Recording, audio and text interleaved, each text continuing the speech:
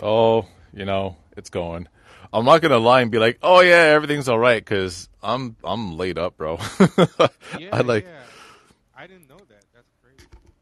yeah, I fucked up my back so bad. I was like, so my wife and kids were out in Saskatchewan visiting visiting her mom, and so I was like, trying to like fix up the place, and I went and got this cool new sound system and everything that I know she wanted. And I was hooking everything up. So I'm moving a table, but because it had this ceramic bowl on it, I was moving backwards so as not to make sure that it didn't fall over. I tripped on like the corner of my couch, not expecting it, fell backwards, and I fell like awkwardly on my butt. But like when you just like you come to a sudden stop, like everything in your spine just fucking compresses, and yeah, I got two hairline fractures in my spine. Ooh. Is it the kind of Yeah. thing that they're thinking is gonna give you back problems like going forward? I am gonna have to I don't know, be very careful with my back for the next few weeks. I also have to like start taking yoga seriously again and making sure I stretch and all that. Because I mean, it was one of those things where like if I had like kept up and stayed limber like I have been for the majority of my life, it probably would have been like a day or two injury. It wouldn't have been serious as this, but because like I'm seated at the computer for so many hours a day. I'll like work out, but then not stretch. I haven't been doing yoga for over a year. Yeah, it's just yeah, it's a lot worse than it would have been if I'd been taking care of myself otherwise. So wake up call. Does it sound like I'm on the mic, or does it sound like I'm talking through the phone? Because I feel like It sounds like I'm you're on a good right microphone. now. No, you Oh, sound fine to me. okay, cool, cool, cool. Hey, Vita, how's it going? Can't hear you.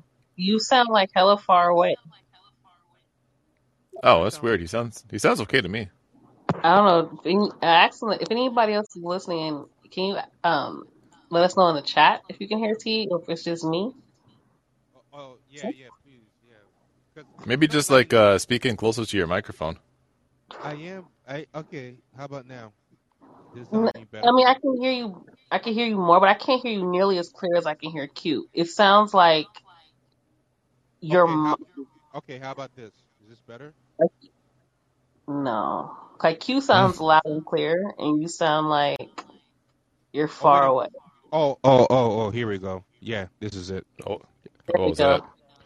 that? No, I'm just sitting here turning the wrong knob. Oh, okay, okay. So yeah, How yeah, come? yeah. So This How guy. come you can hear Q?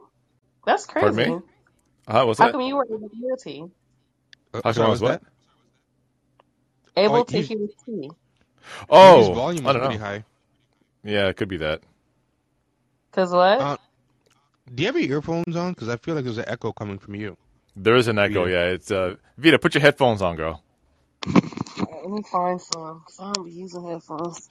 Come on, you're a pro. How you still not? How you still showing up with no headphones? Cause you know what? Cause I'm on my phone. I'm not Okay. using like my tablet or nothing. Hold on. I'll mute it. Yeah, this is a free for all. So if anybody has a topic, feel free. If you want to talk about Elon Musk and how you're happy he No bought boy. Twitter, if you want to talk about your new NFTs, you want to talk about your NFTs, talk about your NFTs. I'm gonna say right Whatever's. now. I know we're not. I Hmm. know we're supposed to be polite to our audience, but if anybody gets up on the microphone talking about their NFTs, I'm just gonna fucking bully them. I'm just gonna let you know that right now. No, maybe they have a good tip for us. Maybe they'll be the one to convert us and All make us right, true believers. Yeah, I don't know. You never know, man. could be that person. Gary Gary V is into NFTs, and if he's into them, they're reputable. Oh yeah, That oh guy yeah. would. Gary V's into NFTs. Really? The guy who thinks that you can like succeed no matter what the circumstance. He's got NFTs. Sense? No He's got way. NFTs. Yeah, it's very surprising, right? Yeah, not very. We're definitely not talking about LA riots discourse. We're keeping that. We're keeping that off the. we're keeping that off the books. I didn't even know about LA riots. Like, I've not been on really any news or Twitter today. They've been running Oh around. yeah, it was the anniversary of the LA riots a couple of days ago. Oh, okay, got you, got Totally you. right. I'm trying to put my headphones on. I'm sorry, Oh, no but worries. I'd have no problem talking about that, and I feel like we should stop calling them riots because they weren't riots. But we'll fix my headphones. Yeah, I know people have started calling them the LA uprisings, right? Uprisings, No. yeah, yeah. Uprisings, yeah. That's what I've always been called. That's what I've always called it. Whose echo is that? I think it's still Vita.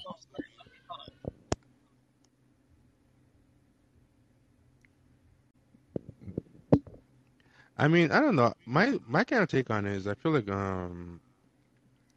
riots gets a bad rap. Like I think riots has kind of become like a dirty word, but I mean, Yeah, I was gonna say like as a concept. No, wait, no, that's you. wait, it's me doing the echo? I'm hearing this faint Oh echo. wait, Yeah, yeah, I'm hearing it now too. But how can I that's be really hearing weird. it? Yeah, I don't know what's. Does it only echo when I talk? Does it echo when you speak It's too? when I talk. Is it that your headphones are so loud that they're picking up me saying things into your Could speaker be. or your How about microphone now? rather? Okay, how about now? It's still here. Oh wait, Wait, no, do you hear it's anything? gone now. I think. Yeah, so I No, think wait, that's no, I exactly what. can barely hear it. Okay, Okay, yeah, I think it's that. I think it's feedback. So okay, let me invite Vita back up. Uh, yeah, fuck it. Let's talk about it then. Let's talk about it. Why uh, not? We're already on this topic. okay, cool. Yeah, Okay, I mean it's a free for all, so people could talk about anything else. They don't have to stick to this topic, but we can start with that one. true. You were Yeah, gonna make. so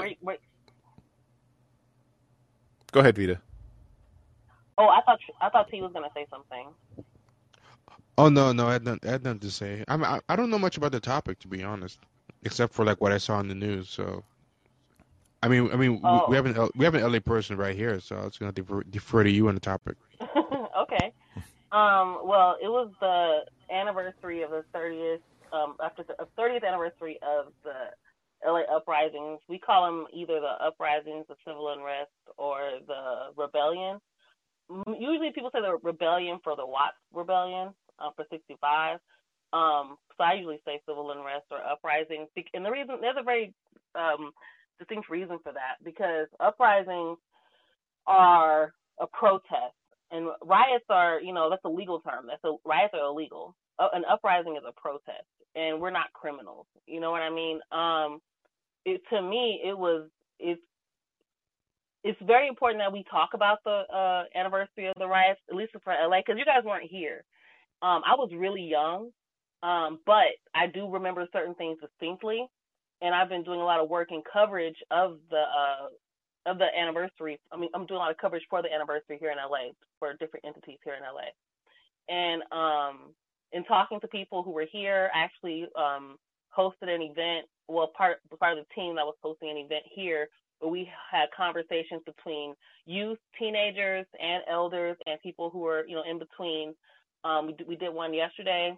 Not yesterday. Yeah, yesterday and the Saturday before. And there were basically it's like a lunch, and we all talk about what happened, and we talk to the young people about what happened, and we talk about the inequity that was here prior to the uprising, because everyone in the media centers it around the Rodney King beating and the acquittal of the officers, and as a thing that the whole protest was about, and it was part of it. It wasn't the whole picture. We have to remember that there was so much going on between the 80s and the 90s that that was more so the spark where the gas had already been sitting, right? So you're talking about coming off of the heels of the crack epidemic, and pretty much still kind of in it at that time too. It hadn't just like disappeared, right? And you're talking about the destruction of Black communities economically. So we had factories here in LA that had left, and many people lost their jobs in the 70s. And so right around that time is when the economic decline of the Black area started to come, because remember, during the Great Migration, people were coming here And, for the most part, people were doing okay. Like, they were doing better than they were in the South, at least. They were able to buy a house. They were able to work a good job in the factories that had many benefits to it. When those left, people lost everything. And then you're talking about this high concentration of liquor stores that started to get built around the 80s and 90s, around the 80s. So the Japanese population that was here in South LA actually left. And the Black and Japanese community actually got along. In fact, when I was doing my work these past couple months, talking to a lot of the elders in the community, they would talk about how you had Japanese-owned businesses, and they were very friendly with the Black community. You had Japanese children that went to school with Black kids. You had Black kids who were in some of the Japanese schools. They had schools specifically for Japanese students where they learned the language, and you had Black students in some of those schools as well. As they began to move out and move more towards the Alhambra and Pasadena areas and things like that, and SGV, where there was a growing Asian community, Korean businesses started to come in. And when the Korean business owners came in, their interaction with Black people was much different. They didn't interact with Black people. They didn't really live in the community with Black people.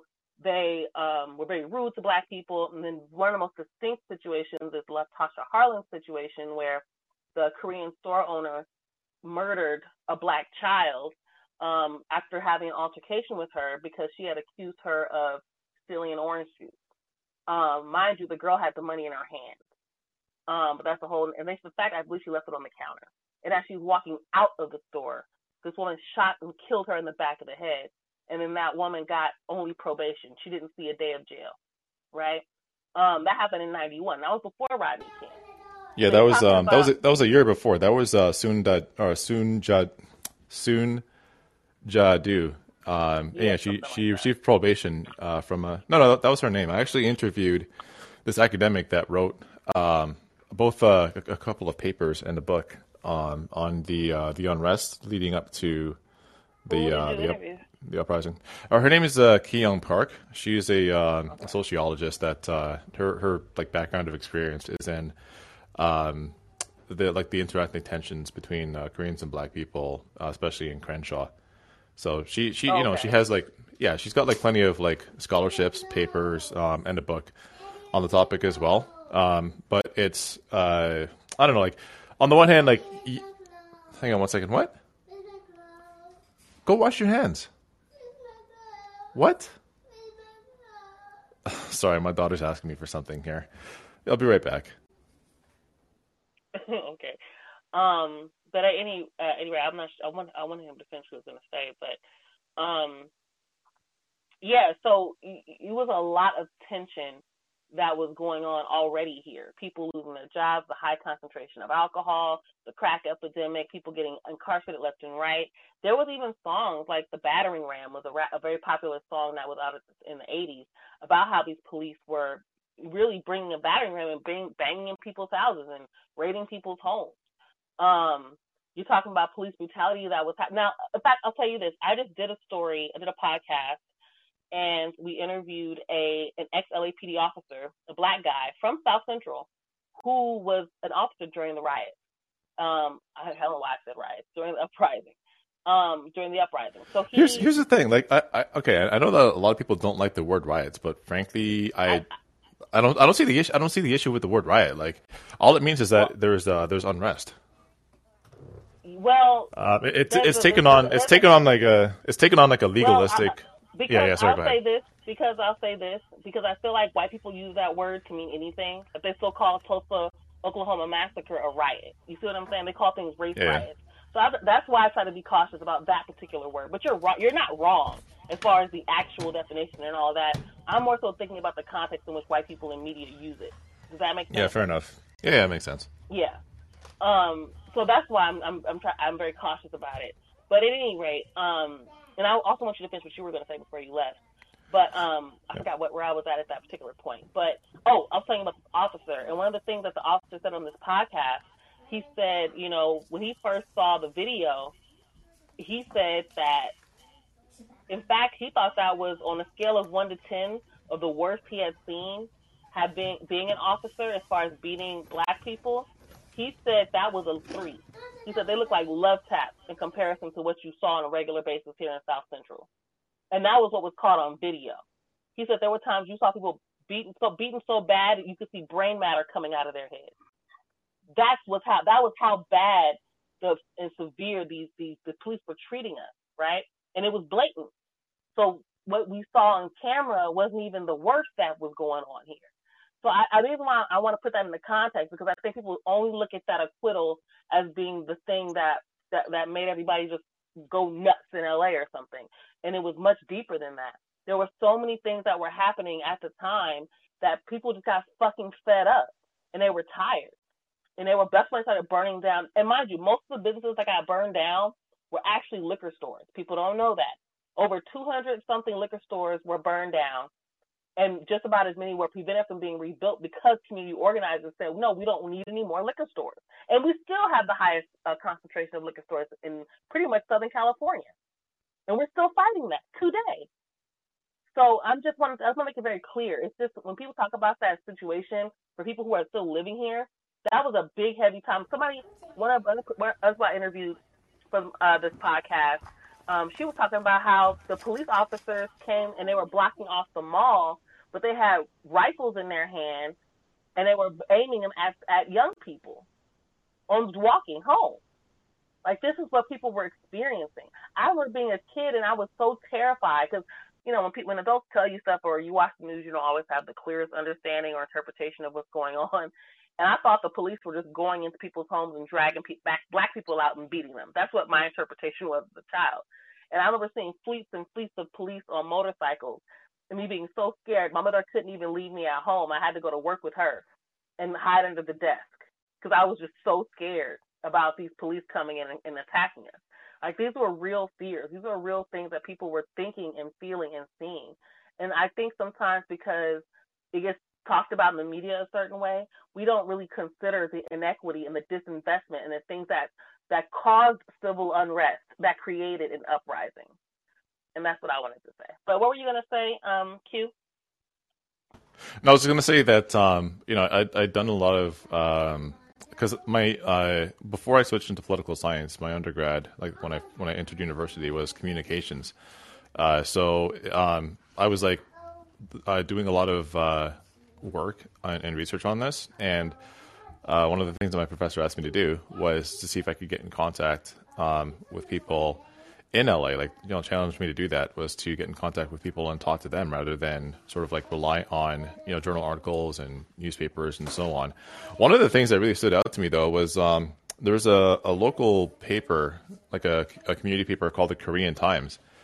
And it was just like, when I say this was some just nasty racism, I mean, they were like calling black people all kinds of uncivilized savages and saying that, well, this is what happens when you don't listen to the police or listen to anybody. And, why are they so angry they can't even manage their own communities? And it was just like straight up like some of the most racist shit that I've read to this day. And so there's a few people on Twitter that I normally am okay with. Like, we're not like, I don't have any problems with them, but I don't know, I just find that there are some people from the Asian community broadly, but also from the Korean community. Some of them, I think, have ties, either lived there at the time or had people, had family members who lived there. And their interpretation of events is just that, black people were using Koreans as a proxy, because they couldn't take out their anger on the police directly or on the system directly. They were venting on Koreans instead. And I'm just like, that's pretty facile way of looking at it. I think you do have to acknowledge that that there were, I think it is necessary to acknowledge that there was violence committed against Korean store owners, regardless of how they were treating people in the community. That stuff did happen. There was a Korean store owner that was shot and killed a year earlier. And there were many incidents of people that were being called racial slurs by their customers, and that faced robberies and violence outdoors and that sort of thing. That's 100% true. But you also don't get to use that as you also don't get to use those violent incidents as a proxy for all black people and say, well, this is what like black people in the neighborhood thought about us. Because that's to say that the worst examples of interethnic violence and tensions are indicative of how all black people in the community are. And I think that holding on to that 30 years later, like I just don't see the point of at this point. It's useful to talk about this stuff, to talk it through, to see how we can avoid something like that happening again. I don't see how it's useful to start getting into whose fault it was. And when I was talking to a couple of the people, one of them who did a fairly lengthy and I think really like at best one-sided, at worst like hella anti-black thread on the uprisings. I was just like, well, like, what exactly is the purpose here? Like, what's anybody supposed to take away from it? And she was saying, well, it's, dispelling myths. I'm like, okay, well, do you see anybody, do you think that anyone's learned anything from it? Like, for all the responses you've got, with everyone saying that you're being anti-black as hell, do you think that there's actually anything that's been learned from this? Or is it more so you're poking into an open wound that hasn't been, you know what I mean? Like, there hasn't really been any healing from this. As you say, Vita, the economic situation hasn't changed much. There are still food deserts in the area. There's still a dearth of black-owned businesses. There's still police brutality and violence. There's still interethnic tensions. So really, like, what is the overarching objective here?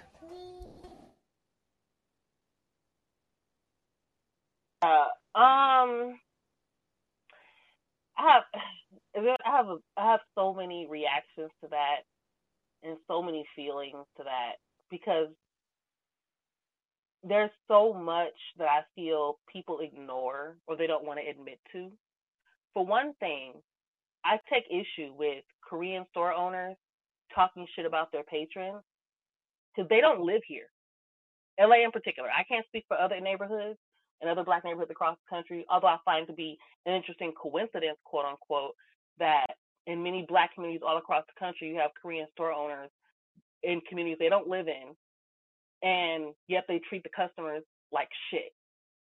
But specifically in LA, I take a big issue with that because they make plenty of money or have made plenty of money off of our community. If we were so fucking bad, then why are you fucking here?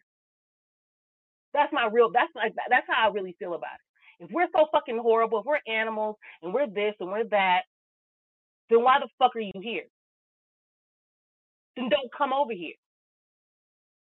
We don't benefit from you being here. In fact, they do things to purposely close out and shut up black people from businesses. We've watched, I don't know how many times Korean store owners in certain industries lock out black people from industries that target and us. So how fucking dare you? That's how I feel about it. Now, that takes us to a much larger conversation because it is bigger than just white, black and Korean Americans, right? It's much bigger than that. Because like I said, the coincidence, quote unquote, is that for some reason, they're going to be able to open up all their businesses in our community. That's not an accident. There's not a bunch of Korean liquor stores and beauty supply stores in white neighborhoods. They over here. That ain't an accident. There are agreements that were made so things like that could happen.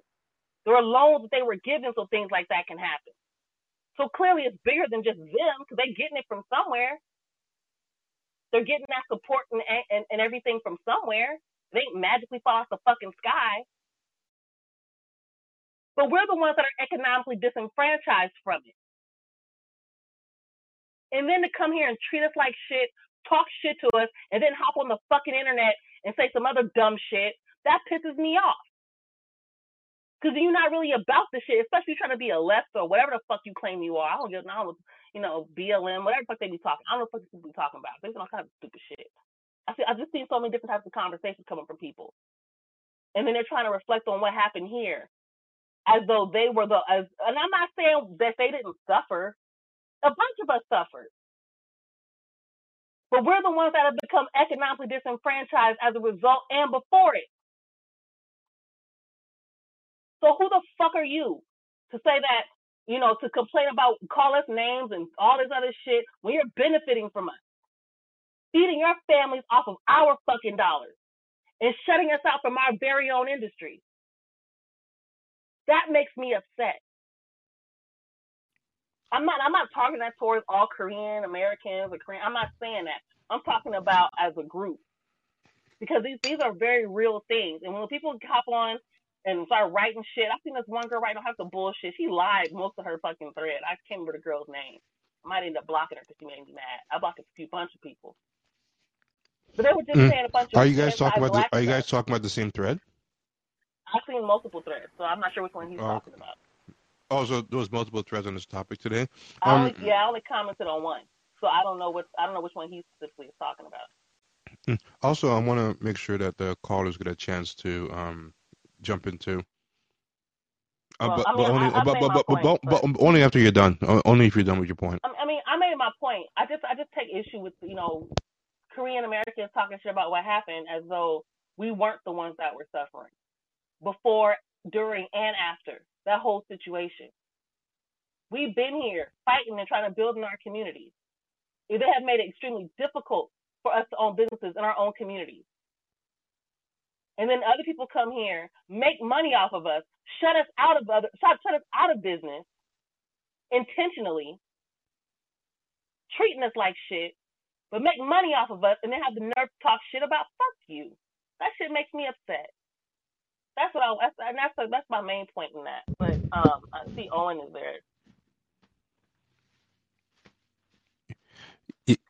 Hey y'all, appreciate you for letting me up. Yeah, can y'all hear me? Yeah. Hello? Yeah, you sound great. Yeah, we can hear you. Go ahead, bro. I got you. I don't know. I joined late. I was wondering if y'all talked about like the economic aspects of the 92 LA riots when it came to, and its relation and also its connection to the 1986 LA Olympics and how that economically destroyed the infrastructure of the city, kind of like setting everything up for the 92 riots to happen. Oh no, not at all. If you want to drop, sorry, go ahead, Peter. I was gonna say no. I didn't mention the Olympics, and the only reason I didn't, and I'm not saying that wasn't a big part, because it was definitely a huge part of it, is that a lot of those economic conditions and the problems were coming. Like, I don't know if the Olympics would have not being there would have changed that, to be honest with you, because it was just so much that led up to it. But I definitely there was already white flight. There was already like the closure of factories and businesses that employed literally hundreds of people. So that was already happening. But what freeways and then building freeways and fucking up black communities. Yeah, that's another part of it. I do believe that, but I also believe that the Olympics kind of made the situation worse because part of while I was in college was like just studying certain parts of the Olympics and how also the reason I'll say this first, the reason why I started studying the Olympics in the first place was because I knew people who were trying to be in the Olympics, and then I kind of saw anywhere that they went or anywhere the Olympics went after the Olympics left that certain area in that certain country or city or state, it would be economically destroyed and depleted, and then after that, there would be like certain events that would happen, which would kind of be like certain violent events, like the LA riots or something else like that. That could be representative of like a big part of like money or infrastructure being taken away after like a bunch of people come there for a huge event and then leaving all of a sudden after and leaving a bunch of empty buildings around and a bunch of people without jobs and a bunch of people without having anywhere to go after they've been given jobs and told that it would be a sustaining job rather than just like something that be for a short amount of time. But I don't know if that makes sense or not. I mean, it's one of the weirdest open secrets that both Olympics, hosting the Olympics, but also stadiums don't deliver what they promise at all as far as being an economic boon. But people keep chasing them anyway. It's the most bizarre thing. Like in policy circles, they all know this already, but they still keep selling stadiums to neighborhoods and developers and all these promises, and time after time it's kind of shown to just not really help anybody but the developers and the fat cats. It's a weird enduring myth that all the data is against, but still persists. So I could see it playing a role for sure. I mean, the extent of the role, I'm not qualified to say, but I could definitely see it playing a role. Yeah, I Yeah, was I mean, I just don't think he's watching. wrong. Go ahead, Vita. My bad. I was just saying, I don't think you're wrong. I don't think you're wrong at all. That's all I was saying. Go ahead. If you don't, I don't know if you have anything else to say. If you do, by all means, say it. If not, I was gonna move on to the doctor. Oh yeah, I was just saying the how I saw that originally with the Olympics, other than like studying it, was a documentary. Is about 4 hours. It was pretty good, called LA '92, and that's probably like the best summary of the '92 riots that I've seen. But thank you for your time tonight, everybody. Yeah, thank you for coming up. Definitely appreciate it for sure. So doctor, by all means, feel free to unmute and let us know. And also, you're welcome to I talk believe about. that's Dr. Claw. Oh yeah. Oh, that's what that is. Yeah. Gadget. I'll get you next Yeah, time. it is. Yeah, shout out to Q. Good evening, everyone. I think I saw one of the threads. First of all, I'm glad you guys are talking about this because as Vita illustrates, there's a lot of myths about what really went down and what really caused the riots. They're being regurgitated throughout popular media, and especially throughout social media. You know, I was a kid on the other side of the country, so I just saw whatever was nationally reported. Uh, But I do a remember doctor. reading about. Real quick, did you see one of these threads too? Just wanted to get the context. I'm just curious Yes, how many people saw these threads. I saw I saw one of the threads, Okay. and I think it was aptly described as a hard R screed wrapped in identity politics. Apparently, there's a Korean American woman who was basically trying to paint the uprising as black folks burning down Korean businesses. And my dude Ike Moses, who was born and raised in L.A. and I've known him for like years, almost 20 years now. He immediately pushed back on that, and he said that no, it wasn't like there It weren't was these kind actually of like it was actually for the most part. I shouldn't say for the most part, but like I would say like a plurality of the people that yeah, were like committing arson on Korean businesses. They were actually Latinos. They weren't black people. right, and also the fact that people burned. It wasn't just Korean businesses targeted.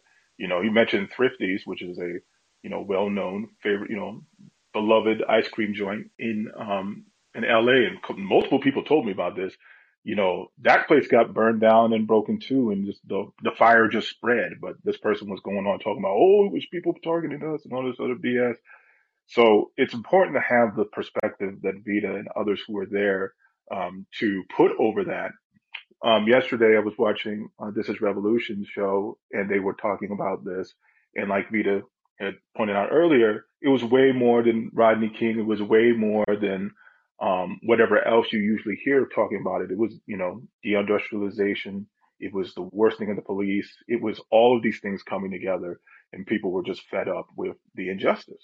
And if you don't resolve that, you run the risk of having these kind of things. But I think one thing that was important, I think that came out of that is like LA kind of got caught like with its pants down because they didn't have a plan for this kind of thing like they tend to do now. But like you can't ignore the all of the factors that came into this and all the tensions that came through this. Because when you take away people's livelihood, the way that it's done, and the police start treating that area like a war zone, you start seeing these kind of things. But yeah, I'm glad you guys talked about this in these terms because especially with these anniversaries coming up, and especially with the things that are still going on, not just in LA but everywhere else where you have these problems. When you talk about on the liquor stores, I thought about where my aunt lives in Maryland near DC. I remember like about 20 years ago we came out to visit, It's like, damn, it's like all these liquor stores on every corner. Liquor store here, liquor store, liquor store, liquor store. I was like, which one? Because we were trying to figure out the landmark and where we were supposed to make our turn because, that was back before the days of Waze and Google Maps. I was like, well, which liquor store do we have to turn at? So it was kind of eye opening. And I can just see some of the same dynamics Vita's talking about in Ohio where I live. Town I used to live in Warrensville Heights. A lot of the non-black business owners in that town, they don't live in that town. They live on the west side, on the other side of the portal. And, they run the business and the people work over here, but they don't live over here. So, I think that all these things, particularly, um, when you see bad police acting up and you see all these other things acting up, you can pretty much backtrace it to economic opportunity being snatched away from the people that live there. Because then you start having all these problems. But, people just don't want to pay attention to that kind of stuff. That's all I got to say.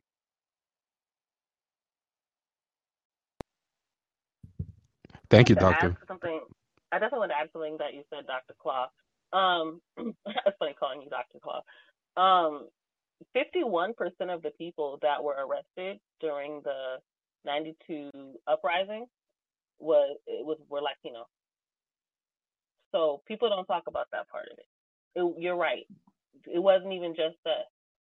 Latinos were very heavily involved. And it's interesting that they often get left out of the conversation altogether. But I just wanted to add that point. Thank you so much for that point. Yeah, they definitely leave out the Latino part. They basically, the national media tries to, who the favorite scapegoat of national media is, but it's interesting that the Latinos were left out of this conversation.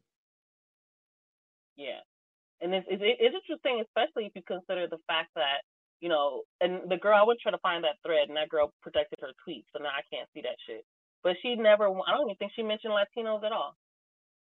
I think she only mentioned black people, which I find Nope, that also she to be very only. interesting. Yeah, that's why that's why it was called a hard R screen Yeah. because there Her was no Twitter name matching the was Latinos at all. at all. And her name, her Twitter was taken now, but I'm gonna put her name out there. It's Dotori, DOTORII _MUK. So if anybody's interested in finding out who the fuck I'm talking about, that's what I'm talking about. I don't know how to tell everybody's Twitter name on these shows and whatnot, but fuck her. Because it was very much and it was much anti-black shit.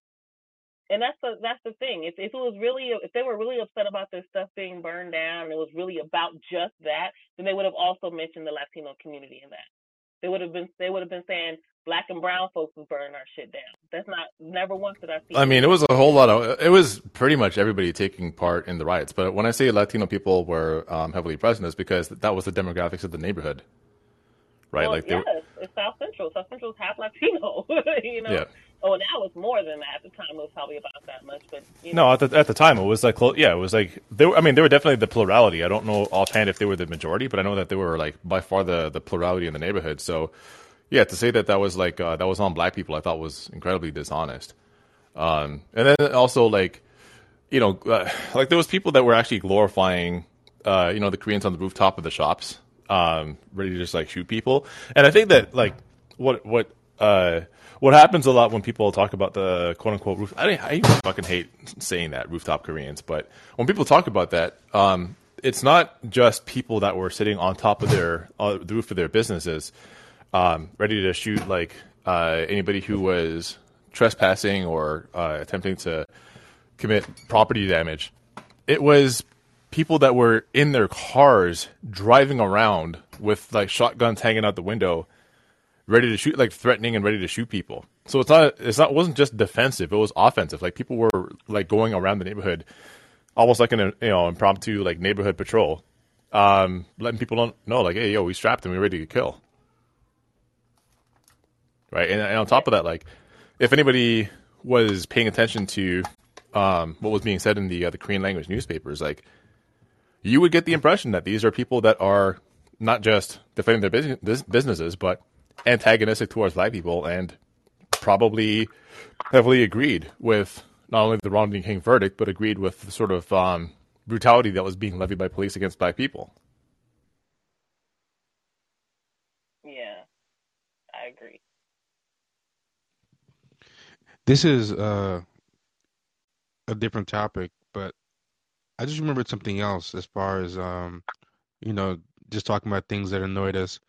I put a link to a tweet that I put up earlier in the weekend, but Bloomberg had this thing, and they always do this thing, and people can still keep talking about the LA uprisings as well, but I'm just throwing out this other topic.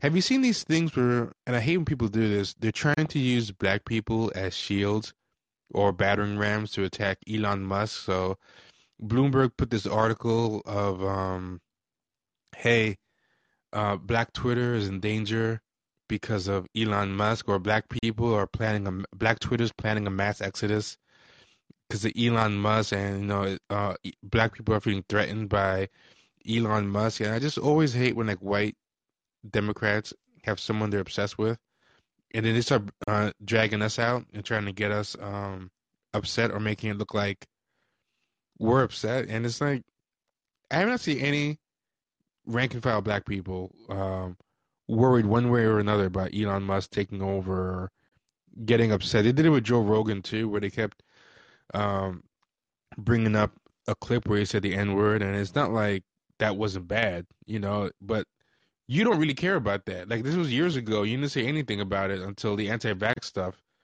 and now you're just trying to look for any anti-black thing he did. Like, always trying to put a battery in our backs all the time, and it's always gets on my nerves. There's like a million examples of like white liberals, and it's like, putting a battery in our back, but let it be something that like we actually talk about, like reparations or something, and Mhm. it's like crickets. So it's just funny how we always get kind of brought up as If anything, I've seen like black people just making jokes about Elon Musk taking over Twitter, right? Like, I haven't seen anybody who was like genuinely, except for like the blue check types. Oh my gosh, it feels really good to be able to say blue check and not implicate myself anymore. But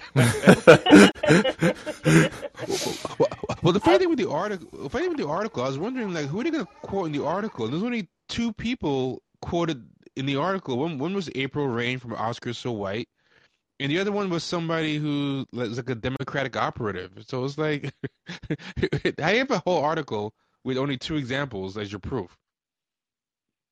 Yeah, I'm looking at your thread now, and it's funny because I literally only saw people saying if he starts charging for Twitter, then we're off. I mean, that's pretty much it. But I don't know if I haven't seen anything about him charging for Twitter, so I don't know. But yeah, I really don't see people really caring all that much. I'm gonna be honest with you, I didn't even care because I mean I was like, well, what difference does it make at this point? Unless he starts doing something different and weird with the platform, but I really don't see why I should care if it's him versus any of these other weirdos out here. So I mean, I don't know. I don't know. my biggest problem with him is that he's a real dweeb. Like, that guy is a major, major dweeb. But as far as like the more substantive stuff, like, they keep bringing up some apartheid mines, but then I look into it and it seems like a kind of exaggeration. Like, I don't, it trying to make it seem like he and his family were just ramping up. The one thing I saw that was pretty good case against him was that there's a lot of racism at Tesla, and there was a Yeah, big, I did see that. yeah, and it was a big like settlement in regards to that. And I think that's a pretty valid complaint, but some of this other stuff they say about him Well, I think most seems of to the be, yeah. complaints about him are valid. It's not the complaints about him that I think are invalid. It's that what makes him any different than any of the other racist white supremacists that run most of this shit. I mean, that's what I'm trying to figure out. It's like, what exactly about him specifically owning Twitter is different than anybody else, that the people whose names we don't even know. He just happens to be one of the He people doesn't on the support phone. he doesn't support Democrats, and he appears on Joe Rogan. So that's pretty much it. But it's kind of like it's kind of like when they ask you like what's the difference between Joe Biden and Donald Trump? Like why is Donald Trump's ad against the Central Park Five an unforgivable crime, but this man's actual crime bill that literally locked up like Exactly. generations, is easily forgivable, and they can't really tell you why. Exactly. That's a good example because those are literal conversations I saw people having when they were caping for the Democrats. It was like Trump is the worst ever because of that, like you said, that ad, but we're supposed to just ignore the whole crime bill. So that's actually very accurate. And so it feels like maybe that's pretty much the same shit. He's not on our side, so therefore he must be on the wrong side. Yeah, it's like a it's well, I mean, if it was like if Bill Gates had bought Twitter, I don't think anybody would have any problems, right? It would be the same old shit. Right. But Bill Gates is a much bigger threat to black people, like all over the planet, than Elon Musk is. But they wouldn't be saying shit if it was him because they believe that he's a benevolent billionaire philanthropist. Yeah, his overpopulation, I put that in scare quotes, agenda is really, really kind of creepy, and not enough people talk about it. Yo, it's wild because it keeps trying to say there aren't enough resources on the planet, but meanwhile, Europe hoards most of the resources from the people that need it the most, from their own land. That's what's so weird about it. The royal family be on that shit too. They wasn't one. Oh, it's way worse. Vita, it's way worse than that. Like the Bill and is it still called the Bill and Melinda Gates Foundation now that they split up? But anyway, so the Bill and Melinda Gates Foundation was not. They were supporting this idea that in Africa, particularly, especially like West and Central Africa, that their most important social policy right now should be family planning and birth control. And there's been like plenty of like from several African countries, from Kenya, from Uganda, from Ghana, etc. Like there's been multiple countries. There's I forget the name of the Tanzanian activist who's talking about this as well. But yeah, there's been multiple people in multiple countries that have said like this is not natural. This is not like an organic movement that's coming from people within our countries. These are white people that are coming from the United States, from the UK, Canada, etc. Like they're coming from Western countries and going into like villages and small towns, etc. And not just like educating people about birth control, but basically like making a moral imperative for them, like practically forcing birth control on them because they have to have smaller families in order to save the planet.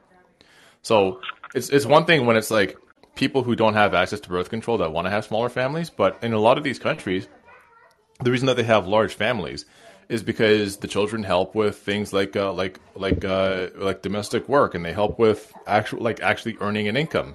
Some of them are farmers, some of them are laborers, etc.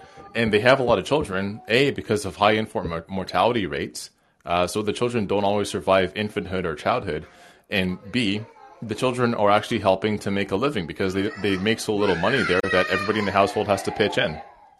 So when the foundation comes in and starts like pushing birth control on them, it's like, okay, so you're actually going to make it more difficult for us to be able to earn a living. And then the second thing is that, Bill Gates is part of, I forget the name of the foundation, but there's just like this larger foundation that talks about how important it is for the world to not only like stop its overpopulation, but to depopulate. And they operate primarily in global south countries. So telling these countries that, hey, you're like populating the world too much. So we're going to have to like, you're gonna have to cut back on having children. Like you should probably look at having like maybe one child or even 0 children. I think I don't really get about that too is like even with the amount of people that are being reproduced out there in the global south and in Africa and everything, the amount of resources that one rich first world family uses with like 1 or 2 kids, I think, far outweighs what whole villages use up in some of these countries. Like it's just so full of shit. Oh, that's absolutely true. Like there's several maps. If I wasn't like laid up on the couch right now, I would get up and link it. But like there's several maps that show the carbon usage, like the carbon footprint of each country.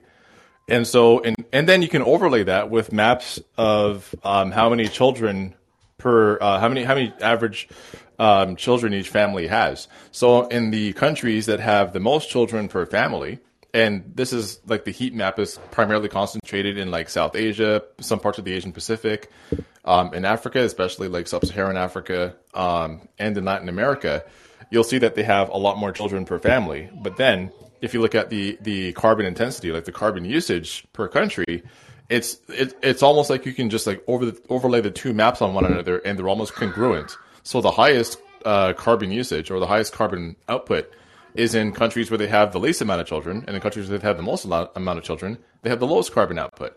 And yet we still see articles, again, that are like sponsored by the Bill and Melinda Gates Foundation that talk about like how important it is to teach like rural, like people in rural African countries not to use wood burning stoves, or Yeah, like, to give me teach a people break. in India, to teach people in mean, India not to burn dung for fuel. And then there was meanwhile, even one. This was like, you have a private jet. yeah, exactly. But then, like, this was the most egregious one. There was an article that was in the Guardian last year that talked about like the like how child labor is actually helping people in the Congo.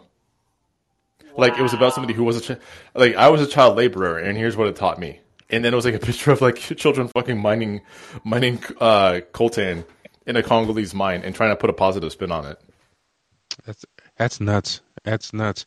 Hey, Dr. Claw, I see you back. Yeah. First of all, that thread that you put up there, T, was really, really good at pointing out a phenomenon. There was a comment I read or heard this past week about moral panics and how both liberals and the far right use them. But a lot of people don't recognize how the liberals use them. Um, the examples you gave are great examples. This Elon Musk thing. Now, first of all, F. Elon Musk, as I like to call him, for anything responding to the situation in Bolivia because of the lithium, talking about we will coup who we want, deal with it. I didn't think that was cool. Of course, the issues with racism at Tesla also adding on to it. But comparatively, and I'm glad Q brought this up, Bill Gates is a bit of a problem, but he doesn't have the same kind of PR because he's associated. They basically play both sides of the fence. Bill Gates does. But in addition to just the frankly eugenics campaign he does, especially in the African continent, um, he's the dude who basically put together the foundation. Basically, the ones who came up with Common Core, which exists for the most capitalistic reasons. Anyways, like so they can put together a curriculum and sell like Microsoft Surface tablets. That's the only reason why they made it. Just the fact that he gets all this PR and, he wouldn't even be where he was if his mother didn't have that job at, IBM all those years ago. Um, but, to kind of bring it back to the Elon thing, yeah, it does have a lot of similarity to the Trump 2016 presidential campaign where it was being sold as the absolute worst thing in the world. And it wasn't a good thing. Don't get me wrong. It was bad, very bad for a number of reasons. But as we're seeing now, there isn't too much difference in policy, particularly foreign, but also domestic with the current president. And also, the real thing with Trump that was different from any other Republican is that he was just more gauche about, expressing some of these things, and it kind of encouraged some of these bougie, like, candidates to kind of fall in line and do the same, like J.D. Vance here in Ohio. Um, but ultimately, it wasn't the end of the world. I mean, I don't think that you can really say that, even though COVID did happen during his presidency, that was, generated by completely different things altogether. So as it pertains to Elon and Twitter, well, I mean, the previous owners or soon to be previous owners, I don't know if that deal completely went through or not. Um, Jack Dorsey wasn't exactly the greatest guy to be the owner of the application as well. Like when you think about their user policy, they have these so-called rules of engagement and terms of service. But you look at some of the people who got suspended and why they got suspended, particularly on the left. People putting out, well-sourced, alternative takes on, or takes contrary to what the State Department puts out there. They get banned and they're not like harassing people. They're not cussing out people. They're not saying like slurs or anything like that. You see things like, and I know, some people here dealt with this. just getting suspended because you decide to clap back at somebody. All those things that they put in there, allegedly to counter harassment, is really just to protect powerful people that usually don't hear from the regular rank and file people about whatever messed up stuff that they're doing. And I've always said that it's like every time they come out with some new quote unquote safety feature, like the little thing, the prompt that pops up, most people don't respond like this, and all this other BS. It usually ends up benefiting powerful people. Like when they came out with that auto block feature, that wasn't for some regular person to get auto blocked. That was for like people like Nancy Pelosi who gets quote tweeted for saying dumb stuff, and in a respectful, non-confrontation, non-cussing manner, just basically putting up the facts, auto blocking. That's the kind of stuff that you see under Jack Dorsey. So I don't have any reason to believe that will actually change under Elon at all. I think like when it comes to what the liberals are moral panicking about is the fact that, oh, we might bring back Trump. Okay, well, maybe it'll be, he's not president anymore, and it'd probably be something funny he says. It's not, at the end of the day, his tweets didn't really affect policy. It was just kind of an annoying thing that you would see on the timeline every day because people retweeted it or whatever. I think deep down they want Trump to come back. I think deep down they want Trump to come back because it gave him something to do. Exactly. Every time he tweeted, the same 100 people were in every reply, just losing their shit. And now they have to find new things to talk about, like new things to be put up more moral panics about. Bro, when Trump got suspended from Twitter, Sarah Cooper's career was finished. Just over and done with, right? And like Bishop Talbert Swan, like I hate to say it, but he sounds like a sex pest now. Like he on some bullshit now. Oh! I haven't seen his tweets recently because I muted him because of the Trump thing. Like every single time Trump tweeted, he was like the first name I saw in the responses. And I was like, always do you have like an alert? I was gonna say, like, he had to have had the alert on for Trump's at, because every time I would see Trump say something, he was always the first responder, like 30 seconds after something went up. Like that, and now, like, I had to mute his ass too, but I actually ended up muting him after Trump got suspended because, like, he just had nothing to talk about anymore.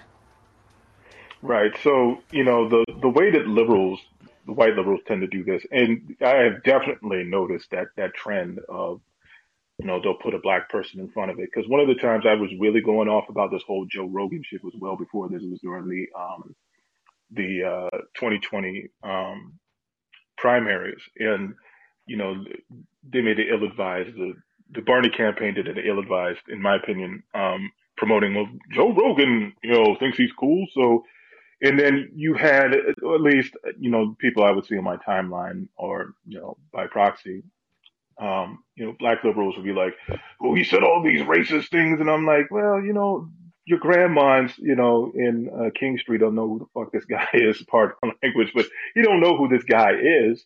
And I was right about that. And a lot of people didn't really know who he was. I think the most that people heard about him was that second time around when whatever he was doing, I think Spotify or whatever was going on with him, and he had India.Arie and all these other celebrities kind of pop up and play that, like, that old clip of him. And I was like, you know what, I'm starting to see what this grift is about. This is a bunch of BS. And you're right. And I loved how in that thread you just pointed out, well, who was actually saying this and what are their associations? Because these kind of, I call them grifts. They don't present as obviously to the American public as this. And like the Bill Gates thing is another great example. Somebody in chat had mentioned, and I always say this about Gates when I talk about him, is this dude owns so much farmland, like 69,000 acres in Louisiana alone. Why? Why are they not talking about that? It's like, why does this dude own all this stuff? Bill Gates is a walking, talking argument about the abolishment of billionaires, because look at what these dudes do with their money. It's one thing to, a goofball like, Elon buying Twitter for obscene amounts of money. And then another point about Twitter too, before I hop off, is that the Twitter platform is basically made to, commodify outrage in a certain way. Mhm. And yet at the same time, they have these policies and features they keep putting in there to reduce the outrage, or at least reduce the chances of outrage, or protect certain people from the outrage, which is, it just seems counterproductive. If Elon wants to drop 43 billion or however much on that website because he got mad at somebody posting pictures of him and Ghislaine Maxwell, okay. But I also think there's better ways of spending money. But really, those two guys are great examples of why billionaires should be abolished. And not in addition, with Bill Gates, especially about giving them the PR that they get, because that guy I think he's probably the most problematic of them next to Bezos. Oh wait, Hiroshi just disappeared. Um, I was gonna say, like in the grand scheme of things, I have a lot more concern about Jeff Bezos owning the Washington Post than I do about Elon Musk owning Twitter. Right? Like I've said this before. Like I was on my show with Glenn Greenwald last week.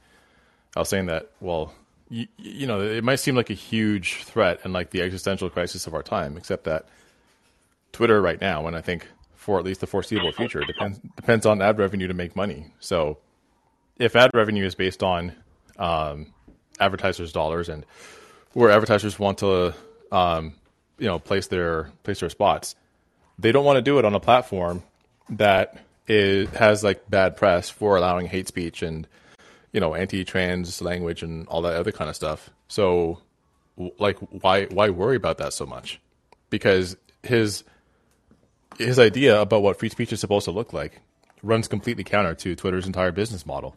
So I'm not really I'm not that worried about it, and I'm actually not even entirely certain that the purchase is going to go through anyway. It almost looks like he's trying to blow it up. But this always ends up being the existential crisis of our time, is that like black people are used as proxies for whatever spat happens to be happening between billionaires and powerful politicians. real talk. B, if you want to unmute. Hey, how's it going, everybody? Can you hear me? Yeah, Yeah, we can hear you. You sound great. Yeah. All Go right. ahead. Cool. Yeah. I just wanted to add to what you were talking about earlier with pollution and climate change. So the thing is, like, not only do people in poor countries pollute less, but if you were to make, I guess, sort of like a budget of how much pollution we can actually afford to do and divvy it up by the world's population, you'll actually find that people in poor countries are way under budget, right? Like they can actually afford to pollute more, and not, go over their allotment, and what makes this so, frustrating, and like evil is like, Europe, West, like global North, they use pollution to industrialize, to develop, to make money. And now that they got theirs, they want to pull up the ladder and tell the rest of the world, like, oh no, now you have to worry about climate, right? Like you can't use coal to produce power because, it's unclean. Even though these countries are still underproducing, like their carbon footprint is way, way lower. So that's all I wanted to add. Yeah, that's a great point. Thanks for that. Appreciate that.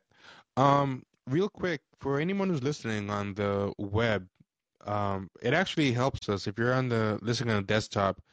If you can sign in under an account, it actually helps our stats. For whatever reason, if you listen anonymously, it doesn't count as a listen for us. So yeah, I should have said that at the top, but um, take the time to make an account and sign into it whenever you listen on the desktop. It sounds like a small thing, but it definitely does help us. And any other things that people want to talk about? Well, I actually thought that last point was very interesting. But that was the reason why I say that is because I always consider the fact that many of these countries are made poor. They're not poor. You know what I mean? So it's always interesting to me how we have this, in America at least, we have this belief that, oh, we have to go saving these countries. They need this, they need that, they need aid. They're suffering, but nobody talks about the reason why they're suffering, the reason why they're poor in the first place. And it's really frustrating because I feel like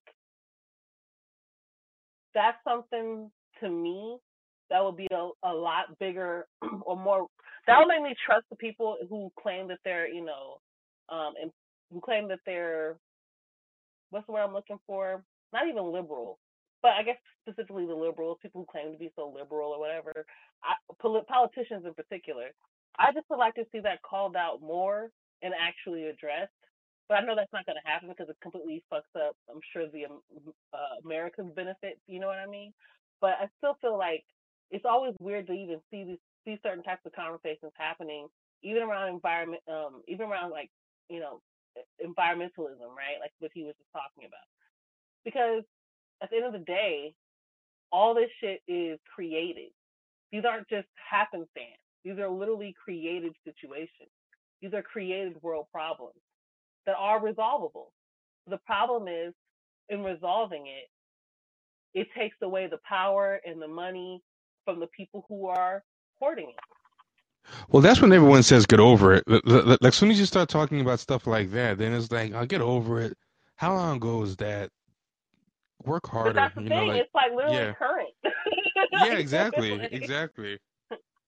Like everything, and I think about that too, and that doesn't take away from, okay. I think sometimes other things people do is they try to make it very individualistic. So I don't even think it's necessarily about calling out people who are middle class and even rich, or what we would call rich. I think a lot of it's the fact that we're not talking about the systems that are in place and how they're creating the circumstances, how they're creating these divisions. Not saying us, clearly we talk about it, but I'm talking about people who claim that they want to make change. Like, people always hit me up about these different foundations that often, hit our communities. I'm sure anybody who works in community organizing or politics or social services, I'm sure you guys have heard of various foundations that are coming to help save whatever population of people that you work with, right? For example, what's Meghan? I think we'll call her Meghan Mullally, not McCain. Markle, Meghan Markle. And I was gonna say Meghan Mullally. Isn't that an actress or something? Yeah, Meghan Markle. Yeah. Yeah, I think she's like Will and Grace or something. Meghan Mullally is. Oh yeah, that is her, huh? Okay. Anyway, no, Meghan Markle, who is also an actress. And the prince that she married, I forgot which one he was. I can't remember these people's names. I'm so sorry, y'all. I think it's Harry. Harry's the one that she married, right? Or is that William's the other one? Yeah, she married Harry, and I'm gonna say something, Vita, and I know this is gonna cause consternation, but every fucking black woman that had a blue check, especially in the UK and the west coast of the US for some reason, was just thirst isn't even the proper word. When I say it's like they had just emerged out of the desert, leaving dead in their wake. They were so thirsty over the dude, and I'm like, this is the most mid-white dude I think I've ever seen. All of them, all those guys look terrible. They're just ugly. I'm not even trying to be. I know people probably say I'm harsh on all these rich white people, but they're not attractive, so I don't get it at all. But I think people were just enamored with the idea of there being a quote unquote black princess. No, it was before that. It was before that. It was way back when he would be at some royal function in a Caribbean island, and he would be seen talking to a local, and people were losing their fucking mind over it. Oh my god! Right? You are so right about that. I or Justin even in Bieber's just that like shit. just neutral photos of him, like just I don't know, taking pictures with the family in whatever fucking hoity-toity setting. Like he would be, I don't know, like looking away from the camera, and they'd be like, "See, he's not like them. He's like one of us." I'm like, "Yo, what the fuck? What is going on?" So when It it was turned out that him and Meghan Markle were dating, and then everyone fucking, they're like, "I knew it. I knew he loves that chocolate." And I'm like, God, like you're so right. I have not even seen Division 1 athletes losing their minds like this. But you know what? You are so right. You are so right. I totally forgot about that shit because it was so foreign to me. It really looked like some weird black girls who wanted to be white thing on the internet. And most of the people at that time, my time on the internet, I wasn't really aware of how much they existed, and the fact that they were all blue checks and I wasn't really that aware of it. But you're absolutely right. That did happen, and I do vaguely remember elements of him doing something with somebody that wasn't white and them acting like he was some sort of superhero because of it. Um, yeah, I do remember that. And now this is the thing. They will praise that the fact that he's nice to a person who has some melanin in their skin, right? They'll get all excited about Meghan Markle being, you know, she's never once called herself black, so I don't like to call her black. I call people what they like to be called. She says she's mixed, so they're happy that this mixed girl is marrying this prince, who, as far as they're concerned, that's close enough to, but he damn near licks the foot of a fucking African queen or something, as far as the way that they're looking at it, right? So they're happy about all these little gestures and symbolic things and PR stunts and all that shit.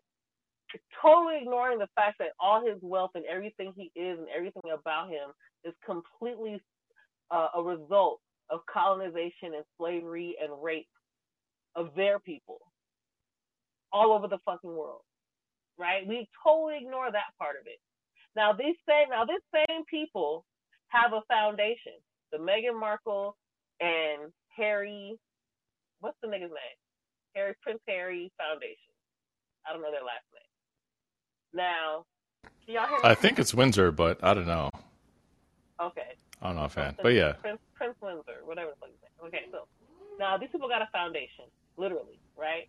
And they're funding a lot of great programs and organizations and all this shit, right? But that's the whole thing. They're raping. Oh my places. God, sorry. It's called Archwell, Archwell Foundation. Okay. Yeah. Archwell. That's the name of their foundation. Yeah, and I don't know that he even has a last name because like his title is Duke of Sussex, so I'm not sure if he has a last name. Oh, okay. So I don't know how that should work either. But either way, they have a foundation and they're funding a bunch of shit, and everybody wants me to jump up and down for joy because they got funding going to all this shit, right? But it irritates me, and I get the non-profit industrial complex. You're gonna get the money from the people that are causing the problems you're trying to solve in the first place. That's pretty much the entire premise of that, right? But to be so excited about, like, I'm supposed to now feel differently about him and his family, or him in particular, because as he divorces from his family, I'm supposed to somehow see him as some sort of special, now one of us white boy, even though the money that we're getting is from the blood of everybody else that his family has been killing. There are no, you're absolutely making sense. Like, keep in mind, like, my family's from Jamaica, and like we have claims against both property and capital that friends of his family got rich off of. So I don't know, the idea like that people were so enamored with them was always fucking offensive to me, because it's like, yo, your people owe us money. What are you talking about? Right. Hey. Mm-hmm. Oh no. I was just gonna. Hiroshi was waiting for a while. I want to make sure he. Oh yeah, we should let Hiroshi up. Yeah, sorry, my thing doesn't update until like hella late, so if I don't see it, that's why. But hi, Hiroshi. Hey, what's going on? Can you guys hear me? Yeah, all we right? can hear you. Yeah. Yeah, no, I was just taking notes the whole time. So let me just address some things real quick. Yeah, it's about like the whole Common Core thing that was I think it was Dr. Evil, whatever, who was Dr. Claw was talking about. Like, there's a really good podcast called Have You Heard? And it focuses on the American education system. And they had a really good episode, really breaking down just how bad the Gates Foundation is for education. And yeah, like, you know, education, like, you know, there's so much. I work in ed, and there's so much like research that just shows time and time again like how we got it set up in the U.S. is just so backwards and so behind the times. Um, you know, just it's just ridiculous. And there was an article that just came out that like black kids are just suffering, like they can't even like it's really bad right now in the States with the education system. So yeah, this if anybody's interested to learn more about that, yeah, definitely check out that episode. And there's like resources and stuff. As for like Elon Musk and Twitter, it's the same shit, man. This is same motherfucking people owning that shit. So I don't think that really matters. But I wanted to point out that like I don't know if anybody does lots of sci-fi reading, especially a lot of American and Canadian sci-fi books, like it's called like hard sci-fi, where they try to like use actual science. But like a lot of the protagonists are like Elon Musk. Like he's kind of, I don't know if he did this intentionally or like people are just looking for like a real life representative of a person. But yeah, like I think his like fandom and popularity come from like this kind of charismatic, you know, genius who, you know, saves the earth or like unlocks some hidden potential in science and stuff. So I think that's where a lot of go on. Sorry. Yeah. Have you seen all those memes where people make him into Iron Man? Like he's not Yeah. Robert Downey God. Jr. Can I tell you? He has no charisma. How do they see like Iron Man in him? Is amazing to me. No, it's because he has these mid memes. Like he has these Reddit level memes, and the thing is, like when I tell you the I fucking love science era will be looked back upon as the darkest Oh of our God. times. Oh God. No, that was remember back when like everybody was a Neil deGrasse Tyson fanboy. Oh, I was just and, gonna say that, man. yeah, and Yeah, the and I myth used the to defend him MythBusters because guys all the were like, chuds, all the chuds used to hate him, so I used to feel obligated to defend him. And then I realized, no Yep. way, he actually does suck. Yeah. yeah, like the MythBusters dudes were like, they were like celebrities, and on Discovery Channel they had this Boom Diata song that was like their. You remember that shit? Discovery Channel had this minute or minute and a half long commercial where everybody was singing this song Boom Diata, and like a bunch of like different Discovery Channel hosts were on it. And white people fucking loved that shit. It was like, and I think it was a reaction to the Bush era, you know, that was very like It was. antagonistic towards like science and antagonistic towards everything from like climate change to women's right to choose and that kind of thing. So like everyone got in this science fetishism kick. And I think we've since Stem grown out cell of was that. another big thing. Yeah. Remember that? Yeah, I remember that. Yeah, and that was like the biggest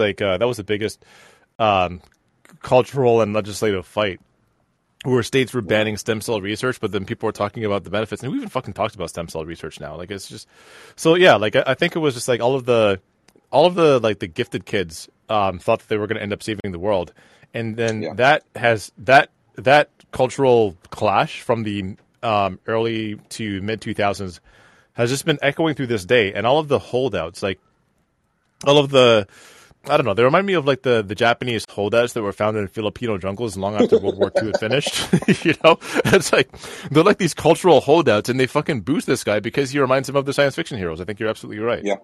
Yeah. And yeah, I think, you know, it's crazy now because, you know, that's where a lot of the wealth has ended up with the tech boom and stuff, and they are able to control a lot. You know what I mean? Like it's disturbing in a way. Because yeah, like it's almost cultish, I would say, you know, in a new era cult, right? Because he doesn't invent anything. He's not particularly smart. Like, of course, he's witty and smart, and he knows math, and you know, but that I don't consider that smart. He has zero emotional intelligence, and in my at least that's, you know, I don't really know the guy, but you know, this based on I what feel I've witty is a seen. reach. I've never seen him do anything witty.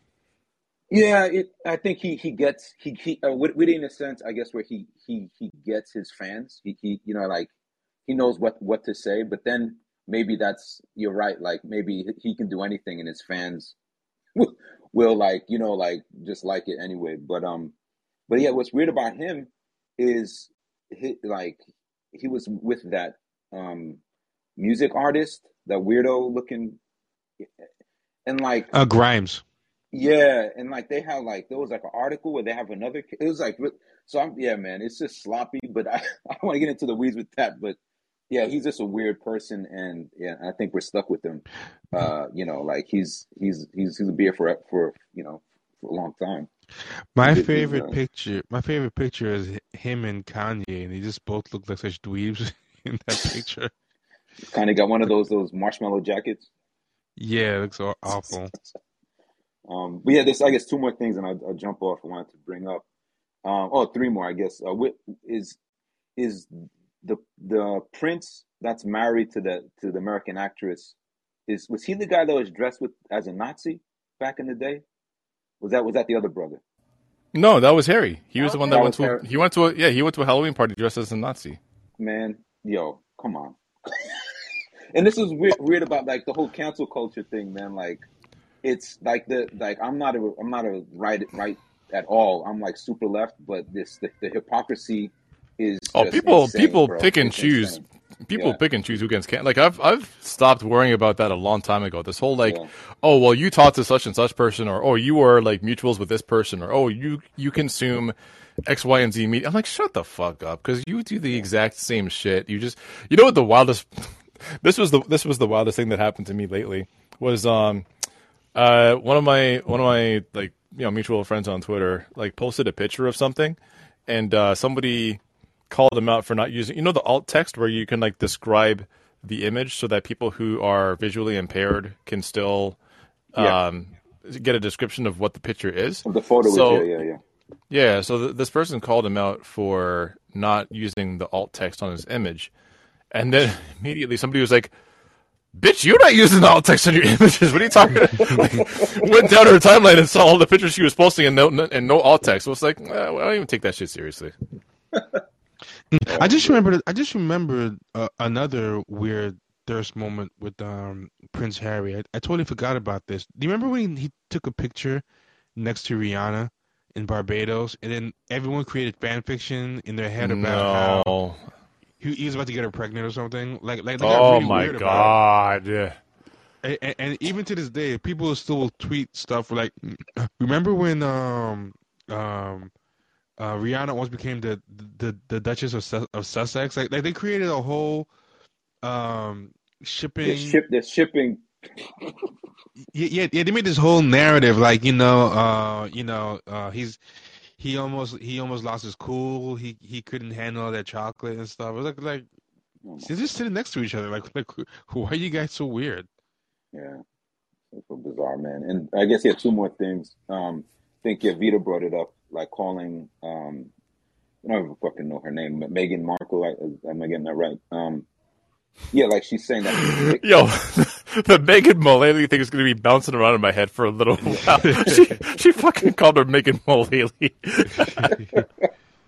But yeah, it's weird, like this whole mixed term, because like you know, yeah, it's weird who can get called mixed and who doesn't. Like, because my father's Jamaican, I'm also from Puerto Rico, so like my mom, she look like she doesn't look black, obviously, she looks Latino, whatever. But like I look black as hell, and like I remember when I was a kid, like and like not kid when I was in college, like they had like a mixed like campus group. I remember rolling up, and everybody's looking at me like, "You're mixed." I'm like, "Fuck y'all, man!" Well, because I don't look mixed. I'm not mixed, and like that mixed term is really interesting to me because it's racist as hell, man. It's like an inner racist thing. You know what I mean? Like to rep it. So I've always found that people saying that they're mixed, it's not about their ethnicity or not about their lived experience, but it's just what they look like. It's so superficial, and I think it ties back Even into fuckability politics a little bit. you know what? Yeah, Even light skin is like that. Like there's some people that people will call light skin, and some people they don't. Like for example, like people don't really call Jay-Z light skinned. You know, Mm, I think it's because he has very black looking features. But there's people who yeah. are like actually darker than Jay-Z that get called light skinned. So I think a lot of times people when they say light skinned or mixed, they're really thinking about how black you How don't look. European, yeah, how Yeah, black you don't exactly. look, exactly. Hmm. Yeah, yeah. Yeah, and that's always mad funny to me. Even It's always even mad someone funny. even someone like Obama. Obama looks to me more like a light skinned black guy. Like, you know, if Hmm. you didn't tell me he was biracial, I wouldn't really You would never know. yeah, yeah. I mean, I know like people with two black parents who look more biracial Hmm. than Obama. Yeah, and like my daughter, she's still a baby. She's like 6, but it's funny that like she's half Japanese, she's half Asian. But it's weird because when I think she will just be called black. You know what I mean? Even or light, I guess light skin. I don't know, but it's interesting how like um outside of the states or like not around other black people, she's just black. You know what I mean? But like if you bring her in, if she will go into a place that, I guess is concerned with that kind of, mixed or about hair or features, then yeah, then she might be get called light skin or her hair is, so nice, whatever. But like it's just really weird how like yeah, how internalized this kind of European, I don't know, infatuation that has somehow, I think, has grown in the past, I don't know, that's 10 years or so. It's really bizarre, man. Like if I took a time machine and I took like myself from the 90s and seeing people thirsting over fucking the Prince Harry and shit, like I would not believe it, bro. Like that is I don't know what has happened, but anyway, I'll move on from that. And I guess the last thing I want to bring up, maybe a little change of topic, but like that Can, that but that new before mo- you change it, oh can I wanted to yeah, go jump in on. on that.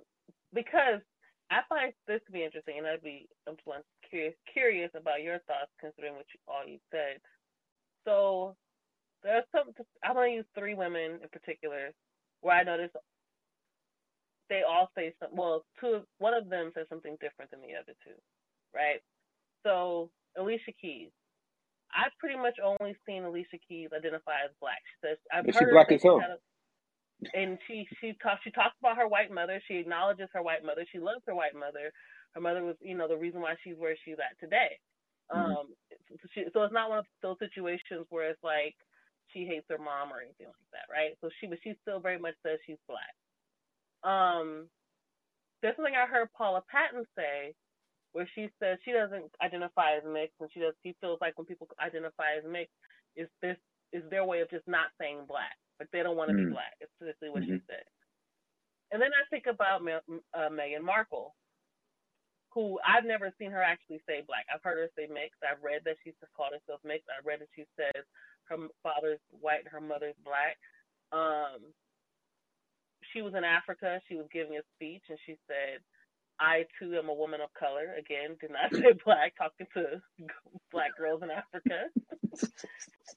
So I was just curious about what your perspective was on all that in reference to like what Paula Patton said. Do you agree, disagree, or what? Or do you see it completely differently in your Yeah, through your eyes? yeah. Yo, like, I mean, I think it's just for me, it's a very simple equation. It's you know, if you don't, if you're not comfortable with saying what you are, then you got some issues, man. Like, you know, I think that's really telling that like she won't say that she's black because that's what she is. You know what I mean? Like it's yeah, I don't know. I feel like yeah, it's weird. I don't even understand it. Like I can't like I could see somebody saying they're mixed, but they're black. You know what I mean? Like I'm mixed. I'll say like, yeah, I'm mixed, but I'm black. You know what I mean? Like, yeah, my mom, she's not black, but I'm black. You know what I mean? Like Right. I don't understand about not Like you don't. It's I not think so it has behind a those lot things. it has a lot to do, I think, with like kinship and community, and less so Mm, with like bloodlines. And frankly, this idea of blood quantum, this whole one drop shit, that's that came from it came from Europeans. Like yeah. it's not anything that we're used to or know or understand. Like Mm, I don't know. Maybe this is just like my maybe this is my hotep talking, but I don't know anything. No, I don't know anything about this whole like blood of my blood shit. Like anybody who's part of my family are part of my family because we accept them as community, not because we're co-sanguine. You know what I mean? yeah. That's a good question, Vita. Like I haven't really spent much time thinking about it. You know what I mean? Just maybe it's the hair. Like how I don't know. Like it's I don't I'm not because like these are three women, right? So I can't really say because I think Mhm. there's probably a different dynamic. Being a black guy versus being a black woman that I just don't understand. So I can't really, you know what Yeah, I you just mean? have to ask. Okay, so what happens to your hair if you run a hot comb through it? That answers the question. Um, What happens to your hair when you take a dip in the pool, right? yeah, what Yeah. happens? Yeah, Um, it's what's funny in this whole conversation. I just remember something that happened to me this morning, which is there's this guy I've known for a long time, for a few years now. I've worked with him. He's an educator out here in LA, and I know him like on a professional level. And whenever I talk to him, most of our conversations, as we actually interviewed him on podcast before, and most of our conversations have been about um, students, black male students, and how they're treated in schools, and I spent a lot of time on that portion of the conversation because he's a black male educator, so I'm always interested in his perspective. Now, in all the years that I've known him, I did not know he was half white until this morning on Facebook. I swear Mm-mm-mm. to God. It was like a No. reverse human stain story. I mean, it's whatever, but it was just interesting because I know I've definitely talked my shit, and Oh he's wait, definitely, is this someone who's been a guest on the show? yeah, Oh yeah, okay, I know who you're talking about. yeah. So I did not know that his mother was white this whole time. It could be worse. It could be So, like a Jared Sexton story where like listen. I need to see a picture of that man's parents at like I need to see a picture of that man's parents at midnight on a full moon. I can't. No, as much as Jared Sexton, he's like one of these Afro pessimist writers that talks a lot about like mixed identity and basically like has this whole like idea about like blackness as an ontological evil or an ontological myth, and that we're all like mixed somewhere, and that mixedness is like America's hidden sin, and all this. And I'm like, I'm looking at your picture, bro. You were a white man with a little Caesar. Like I can't. I no. I it's need a to see a picture of your Sean parents. King, I'm not buying it. that what's Sean his name? Kendrick. Afro what? He's an Afro pessimist. Like he's an Afro pessimist writer and Oh, professor. Yeah. I thought is he on Twitter? I was who you talking about. I don't know if he's on Twitter, but Oh, he gets cited a lot. He gets cited a lot by the Afro depressionist types. okay. I think I know who you're talking about. Yeah, yeah. I assume you're talking about Jared Ball, but on the Cows radio show, Gus Oh, they Renegade had they went Jared in on Ball him. on. Yeah, Yeah, they went and in they on. just would not stop talking about his white mom, his white mom. Like he didn't want to talk about anything but that. It was very, very bizarre. Oh no! Yeah, Oh yeah, no! Oh, they went on. man, leave Jared alone. What the fuck? That dude is nah. He's one of us. Yeah, but yeah, no, he's super legit. But sometimes I like Gus Renegade, but when he gets on something, sometimes he has trouble letting it go. Yeah. And that day Yeah, he just would it not was hard to get off watch. of it. Who? It was hard to watch. Who are these people? Oh, I don't know if you've ever listened to the Cows, but Gus Renegade is the host of a show called The Cows, which when it's good, it's Oh, pretty good. I have But heard it. sometimes he can get laser focused on something about somebody and not let it go. And that was And it one of usually has them. to do with whiteness. Yeah. Yeah, so But it was yeah, it stands for context of white supremacy, and like I do like his show most of the time, but yeah, you're right. It's like sometimes he gets focused on like minutia that really doesn't matter in the grand scheme of things. But I think it's just like I don't know. The one thing that I don't like that some people do is get at mixed people who generally like you can tell that they were raised around black people and in black culture. So like they might be mixed, but they generally are raised in like black community. And yeah, I just don't like the whole thing where what people will sometimes do is take out their frustrations at the white establishment on mixed people because, well, hey, they're here and they'll actually hmm I know I can hurt their feelings. yeah, yeah, yeah. Uh, I mean, it's kind of a side thing, but one of my favorite Cal's moments was when he used to have that little girl Justice on, and he would just basically have her say like the most messed up questions, and she's a kid, so he can't really say anything. So he'd have like a white guest, and then Justice would ask questions like, "How have you practiced white supremacy today?" Uh, mm, it's a you know, good like tactic. yeah, it would be a lot of when did you stop beating your wife? Senator type questions. Oh That's God. so she was like, how do you practice white supremacy every day? And then stuff like that. And the people just be like, oh, and, like how do you answer that? How do you answer that? Yeah. It's pretty funny. Oh man. Yeah, but I'll jump off real quick. But I just wanted to just bring up one more topic. I don't know if it's maybe too much of a change, but there's that new movie that dropped. I think it's called Northman, or Northman, Oh yeah, whatever. yeah, yeah. Northman, the Robert Eggers movie. I Yeah, want to go see that actually. Yeah, yeah. and I heard it's mad good. But like it's mad funny because like I don't know if it's a chicken and or the egg moment. Oh, I don't know the correct analogy, but there seems to be a lot of like white supremacist LARPers that are Uh, really getting into the to that movie. Um, and yeah, It's too I'm anno- interested. it's two Yeah, annoying things. There's the white supremacist LARPers, but there's also, and I think this is helping spur the white supremacist LARPers. There's all these kind of woke people who want to complain about it that it's not diverse, and they want like a Bridgerton version of the Vikings, and they're going to what? include diverse Vikings.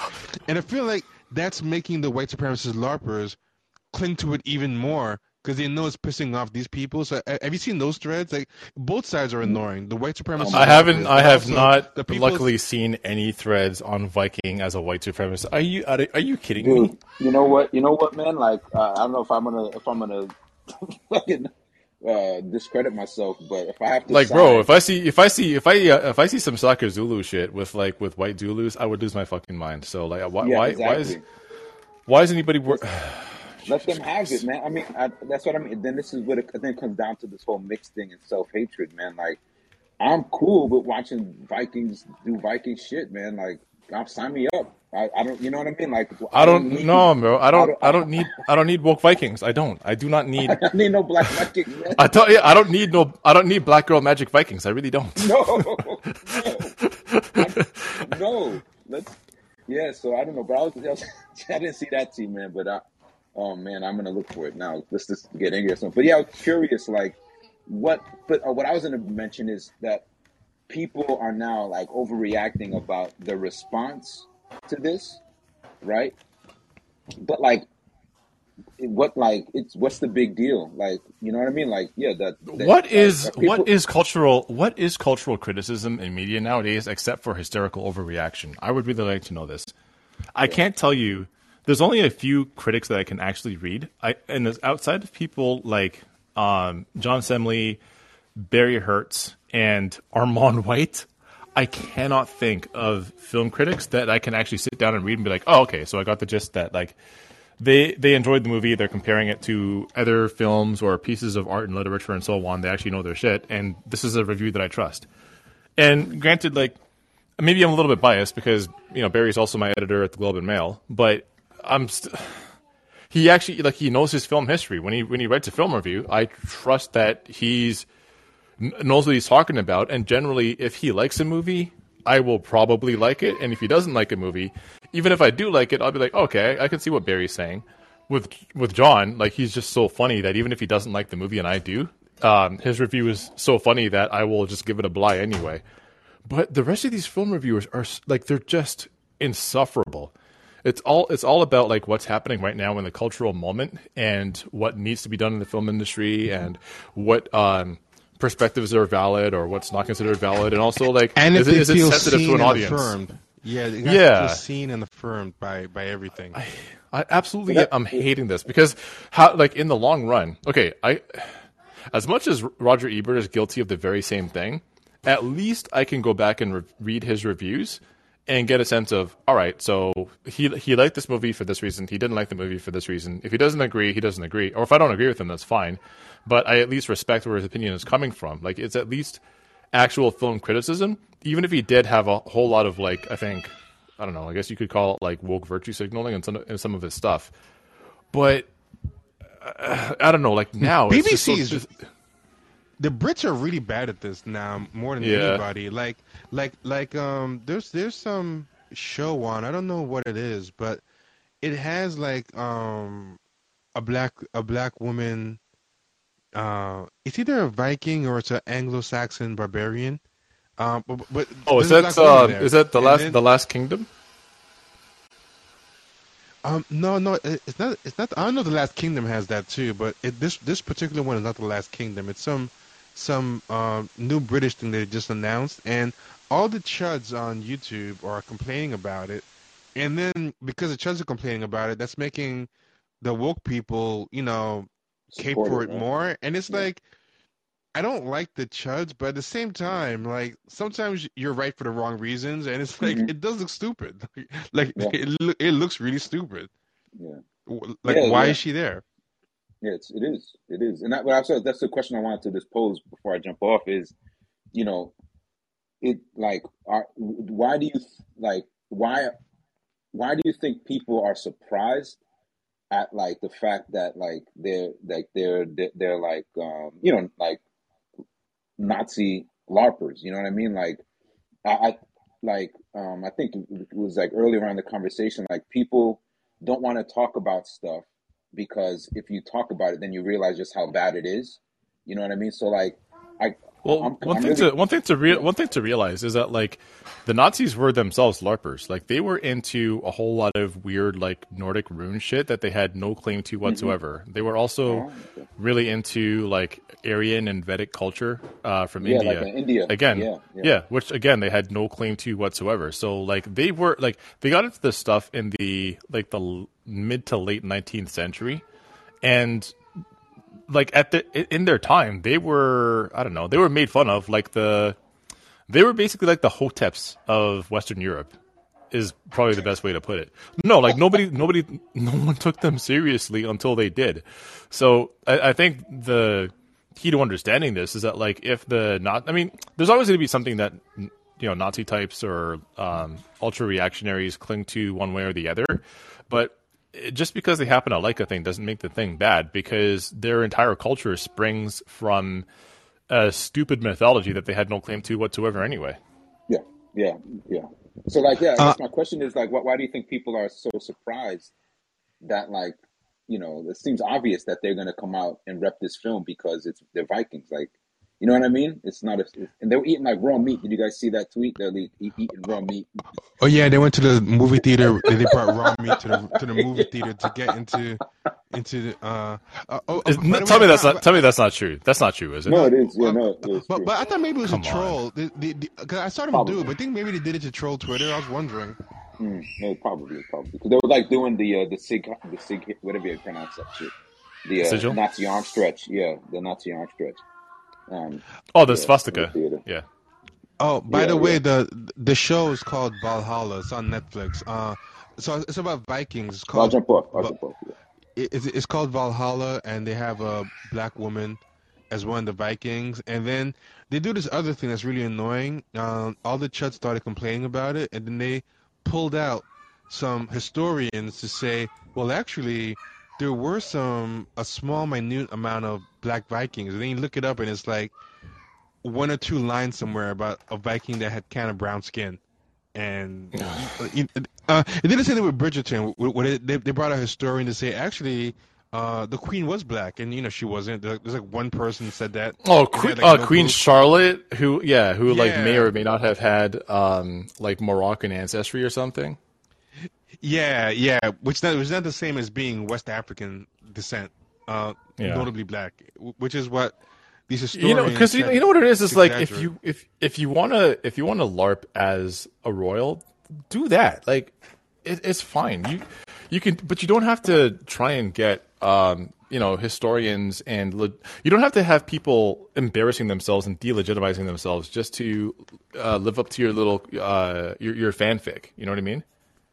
But Like it's like there's plenty enough in terms of like there's plenty enough in terms of stories like African stories that can be told without you having to freaking embarrass yourself and embarrass other people this way.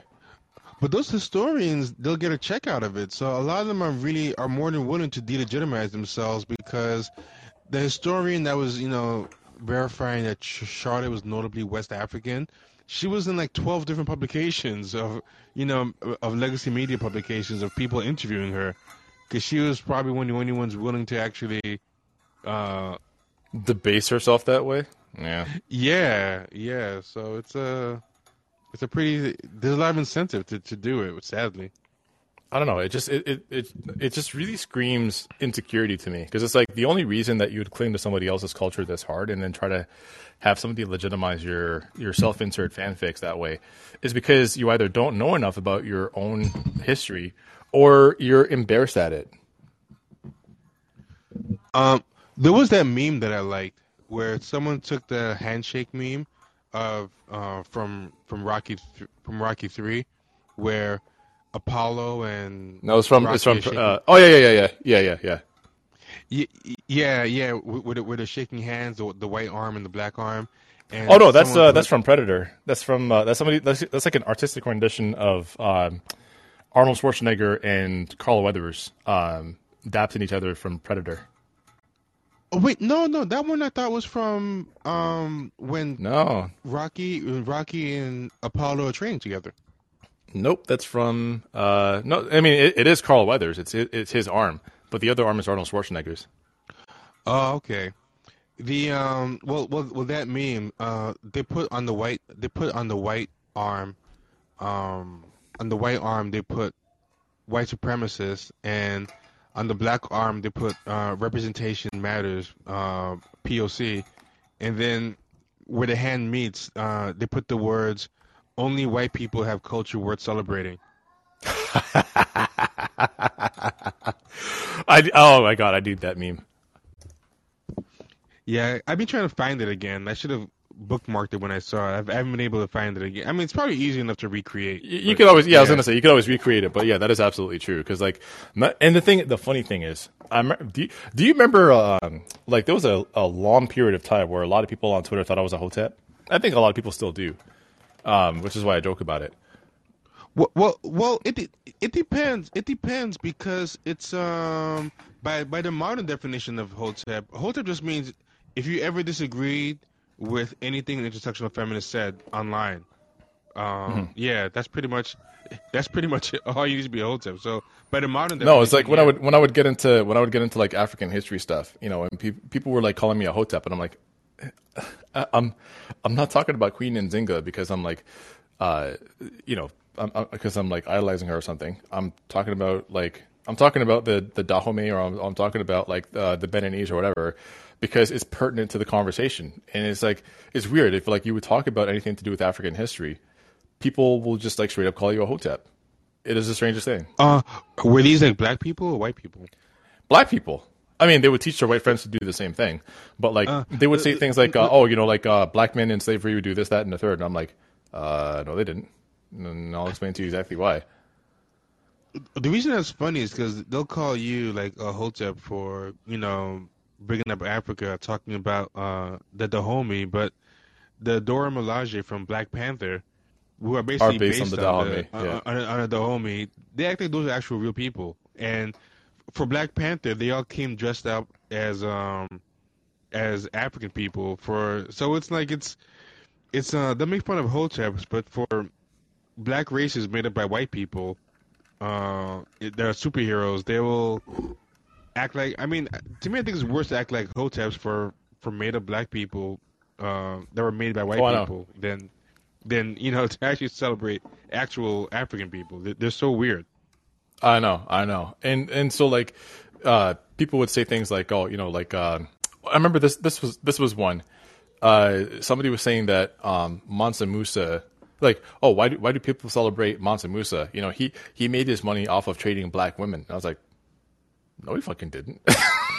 I'm like, his father. As a matter of fact, Mansa Musa was like, if anything, he was like the decadent king, who, because of his like opulent spending, people talk about like how much money he spent in his trip to Mecca, but I'm like, yeah, he also like spent his kingdom's money, and made Mali vulnerable against outsiders. So like after his reign, the kingdom fractured. Like by the time of his grandson's reign, there was effectively no kingdom of Mali. But when she was saying like, oh, he made his money off of trading black women, I'm like, no, they made their money on gold and salt, and slave trading was endemic to like the entire region. And it's not slave trading the way that you would think about slave trading now. It wasn't like selling slaves to the Portuguese and they would be brought to like Brazil and be worked to death. That's not how slave trading worked in West Africa back then. It was like trading war captives. But then when I was explaining all of these things, I'm like, no, like Mansa Musa's wealth was inherited, and most of the money was made by his grandfather. I got called a hotep for that. I have a prediction. Of what people will take with some of the things you said. Like when you explained that he was doing decadent spending and that helped make his people vulnerable, I can see that. Of course, a black man would. He's probably spending it on white women. Sorry. Yeah, exactly. That's probably the next thing to say about Mansa Musa, that he was tricking it off on white women. That's what I'm gonna say next, and that's what happened. Like they're saying stuff like that about the FBI caught him on tape. The FBI caught him on tape with white prostitutes. Right? Yeah, it was the same thing, and you saw that one too when like those like multiple threads talking about how like Frederick Douglass had that white woman in his home, flaunting her in front of his black wife and all this stuff. And I'm like, no, he didn't. And it's like, here, I'll show you the passages from like biographies of Frederick Douglass that proves that that's not true. And it's the same thing. He got called a hotep for it. Kenny got banned for arguing with somebody about that, and they banned him over that. The person had him reported. It was pretty funny. But I mean, I think it's a good place to end it. I think no one else is coming up. I think we've covered everything. Yeah, we covered part of it today. Yeah. Thanks for everybody for joining us as usual. And yeah, if you don't have a call-in account, please by all means make a call-in account. It helps us if you are logged in when you listen. There's like 50-something people who are listening anonymously, and for whatever reason we've been told that doesn't count toward. Yeah, we're not pitching you on money. We're not pitching you on anything besides, hey, set up a call-in account and listen to us that way. Because if you like us, please support us. Yeah, I guess the worry is if it's anonymous, someone can just open up like 50 windows. I don't know what the reason for that is, but yeah. So just in the future, make an account and just take a second to log in before you listen on the website. And either way, we're glad that you've joined us, and please continue to join us. Check out ChampagneSharks.com or check out the Resistance Noire Patreon. Yeah, if you go to patreon.com/RZNWA, and if you want to go ahead and support us, or if you can, please do. It helps this show as well as the multitude of other shows, including the Culture.tv. So yeah, very much appreciated. All right, and Rita, you've been quiet. I don't know if it's noisy by you or if you've just been listening. Okay. I've just been listening. Okay, cool. Were you asking something? I'm sorry. Oh no, I was gonna ask if you had any final thoughts before I end the room. Oh, well, yeah. Thank you for allowing me on y'all's show. And if anybody wants to follow me, I'm at Lifestar Media on Twitter. And yeah, that's it. On Elon Musk Twitter, that's where you can find her. Yeah. Elon Musk Twitter. Unless he starts charging, then I'm off. Yeah, same. All right, everybody. Be good. Take care. All right, take care.